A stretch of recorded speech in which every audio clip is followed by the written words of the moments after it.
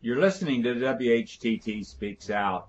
Each week, Chuck Carlson and members of We Hold These Truths look into events that are, for the most part, ignored or overlooked by the mainstream media. And we analyze these events. To get free and periodic updates to this program and our other interesting programs, be sure to enter your email address in the Subscribe to WHTT box on the right side of our website, WHTT.org. And now, ready, set, let the sparks fly. In today's WHTT Speaks Out, we're going to talk about a subject that is really known by very few people except the Palestinians. We're going to talk about the Nakba. And the Nakba is the Arabic word for the catastrophe. And this refers to the 1948 expulsion of over 750,000 Palestinians from their homes, and it was over actually 500 of their villages that were destroyed by the Zionists in the formation of the State of Israel. And the reason we're talking about the Nakba today is to mention the North American Nakba Tour. And now this is a tour that was organized by the Free Palestine Movement, the International Solidarity Movement, and El Awada, the Palestine Right to Return Coalition. Those are the national sponsors. They're sponsoring a tour, and they were very, very fortunate to find a Nakba survivor. Her name is Miriam Fathallah. She is now 86 years old, and she is a remarkable woman. Now, she only speaks Arabic, and she was accompanied by a 22-year-old woman whose name is Amina Ashkar. And both of these Palestinian ladies are residents of refugee camps in Lebanon. Also, they are stateless persons. They have no citizenship. Amina was born in the camps, and she is the great-granddaughter of Nakba survivors. And so they're going around the country to tell their story, to give a little more insight, because as we've said so many times, the dialogue here is in the United States is so slanted towards the Zionist narrative. According to the Zionists, the Palestinians left on their own free will. And this is a lie from the pit of hell. And Miriam Ataya addresses this in her talk, and we'll talk a little bit about that. And there still is a desire to return to Palestine. Let me read this quote from the first Prime Minister of Israel, David Ben-Gurion. Quote, "We must do everything to ensure they, the Palestinians, never do return. The old will die and the young will forget," unquote. Well, yes, the old are certainly going to be dying in the next few years here. And the young, fortunately, have not forgotten. They do not forget. It's in their DNA. And this was evidenced by the comments made by Amina Ashkar, the 22-year-old girl that acted as a translator for Miriam. And so the story is just very, very compelling, ladies and gentlemen. And we want to also talk about a kind of a related subject here. But first, how we got involved in this. We Hold These Truths and the Arizona Palestinian Film and Arts Festival went together and were sponsors for the stop here in Phoenix, Arizona. And we were fortunate to team up with the Islamic Community Center of Tempe, who hosted the venue for us. And we were so grateful to the imam there for allowing us to come in and use their wonderful facilities. So the event was, we think, very successful. And one of the things that'll even make it more successful there was a young man, his name is Samir Salim, and he's kind of unique because he's half Palestinian and half Colombian. His father is Palestinian and his mother is Colombian. Now, Samir is actually a motion picture company. It's called Cinemonger. He's a producer and director, and he found out about the Nakba tour through social media, and there was an appeal for a driver. They're actually driving the ladies around in a very nice, comfortable van. Samir actually is documenting the whole trip, and this will hopefully be magnified. They're hoping to get some news media agency. We don't expect any of this to be on Fox News, ladies and gentlemen, as you can well imagine. But what they're doing is quite remarkable, this concept of educating people and letting the voiceless Palestinians have a voice here in America. It's still a weak voice because Americans just don't care. We are so blinded by so many things, and for most part, they don't care or they don't even know. And so we're looking to appeal to people to the human side of the issue here and the suffering that they have. And in the talk, Amina mentioned there's several refugee camps in Lebanon. First of all, again, these are stateless people. They do not have passports. They have no country. They were able to get out of the country with travel documents, and that was a hassle more so on the U.S. side to get visas for them. And so Amina has a short video, and we're going to have that available about her refugee camp in Lebanon. And it has, the permanent residents are about 25,000. And this is an area 900 meters square. Now, what that is, that's if you put 3 football stadiums together, that would be 900 meters approximately. So it would be 3 football stadiums long by 3 football stadiums wide, housing 25,000. Plus, there are another 25,000 Palestinian refugees from Syria that are living there. So they've doubled it. And so these are very, very, very crowded conditions. We can't comprehend the density. And Amina, one of the things that she's a very intelligent woman. She has a number of jobs that she does. One of them, she works for a Palestinian TV station. Now, it's really kind of interesting. I didn't know this. In Lebanon, there are 72 professions that the Palestinians cannot practice. Lawyers, teachers. But one of the ones they can practice is working for a Palestinian TV station. So they're very restricted in what they can do. Amina recounted the story of a young man that she knew that wound up in despair committing suicide because he had no options. He felt he was going to be a burden.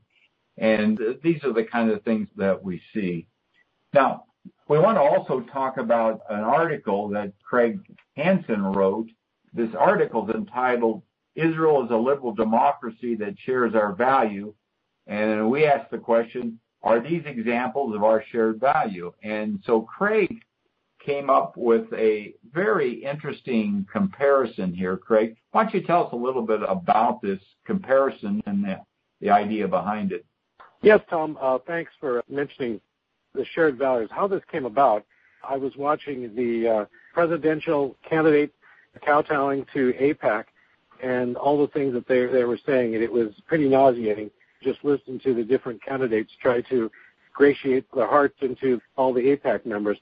Ted Cruz was the one that just put me over the top. He just got out there, and of course, everyone was clapping and cheering as he would say this, you know.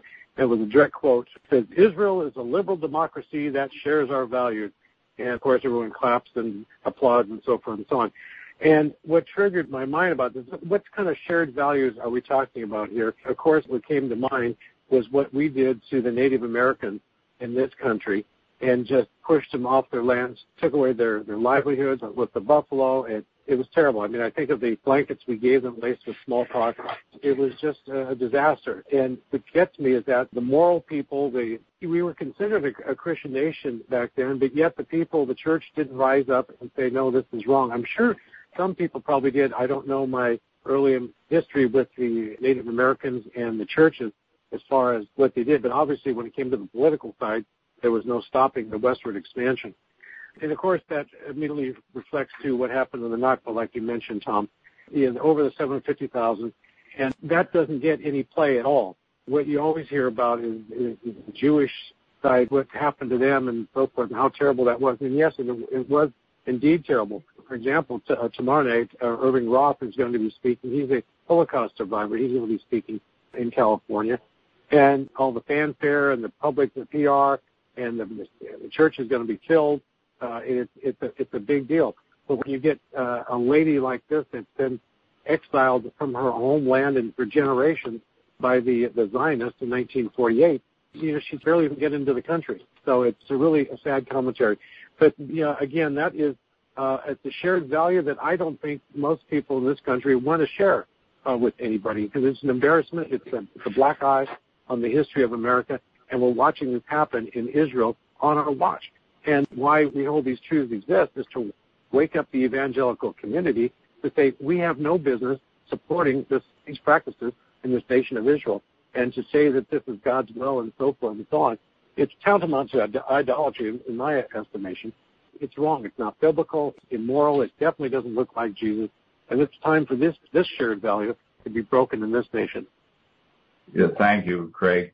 Well, I want to add just a little bit about Miriam's story that she recalled at the Nakba Torah event here in Phoenix. She was 18 years old. She was married at the time, 1948, and they lived on the Mediterranean. Her family had orchards there, and when the war started, she told the story of how they were expelled, and they had people that worked for them that took the fruit to the market. They were attacked and killed by the Zionists. And so they used targeted killing like this as examples. And then the Zionists sent in Arabic speakers to scare the people that these people were killed and that you needed to run. And so the narrative that we hear from the Zionists today is that the Palestinians left on their own free will. And from our little article, this comparison of the atrocities against Indians and Craig's paper here, one of the examples of the atrocities was the 150th anniversary of the Sand Creek Massacre in Colorado. And the eastern half of the state was built on coerced cession of the Arapaho and Cheyenne homelands. And it was kind of interesting in the article from the paper, the Denver Post, they've got a picture of Cheyenne Chief Warbonnet, and this was taken during a visit to Abraham Lincoln, obviously in Washington, D.C., and he was slain in 1864 out in Colorado. So getting to the Israel issue, the Israelis and Zionists have claimed that the Palestinians left on their own free will. But according to an article in Haaretz, we'll have a link to it, it's called Catastrophic Thinking, Did Ben-Gurion Try to Rewrite History? The file in state archives contains clear evidence that the researchers at the time did not paint the full picture of Israel's role in creating the Palestinian refugee problem. And also what happened, there were over 500 villages destroyed, and Miriam recounted that one of her relatives went back to find part of the village destroyed, and also one of the houses that was owned by a relative. But that was taken over by the Zionists, and it was turned into a museum using the possessions of the Palestinians. And so we see this narrative that has been whitewashed for over 68 years. And Israel is still continuing to deny this and deny the rights of return for Palestinians. On the other hand, if you have any Jewish grandparents, you are instantly eligible to go to Israel, and in a matter of no time, you'll get your citizenship. As our book that we published here at We Hold These Truths, One Nation Under Israel, which was actually published originally, Holocaust II, Saving Israel from Suicide. This was written in 1990. It's actually becoming very prophetic, because what we see here at We Hold These Truths, and many people do, is that the policies of Israel is really creating a situation that looks like suicide. This is Chuck Carlson, and I've been listening, and this is very interesting. A few years ago, we had a very similar experience with a wonderful lady named Selwa Baker, and her name was really Baker, and her Palestinian name was Selwa. She changed her first name to Emily when she finally came to the United States. She lived in a city that became part of occupied Israel in the divided Palestine in 1948. She was 17 or 18 at the time, and so she remembers very clearly what happened in her city called Haifa. You'll find it on the Mediterranean, up very close, not very far from Lebanon. And Emily told us the story, and we have this on a tape, of how her family went out because of a commotion in the neighborhood and found that the neighbors were being bodily thrown out of their house by Israeli settlers who had come off of boats from Europe and had simply come in and started taking over the homes. And when they were outside the home looking after the neighbors, they found the European Jews, who were to become called Israelis, enter their own house, occupy it, and throw them out. She became a refugee in the street on the spot. Her father was an educator. They were a Christian family. He taught in a Christian school.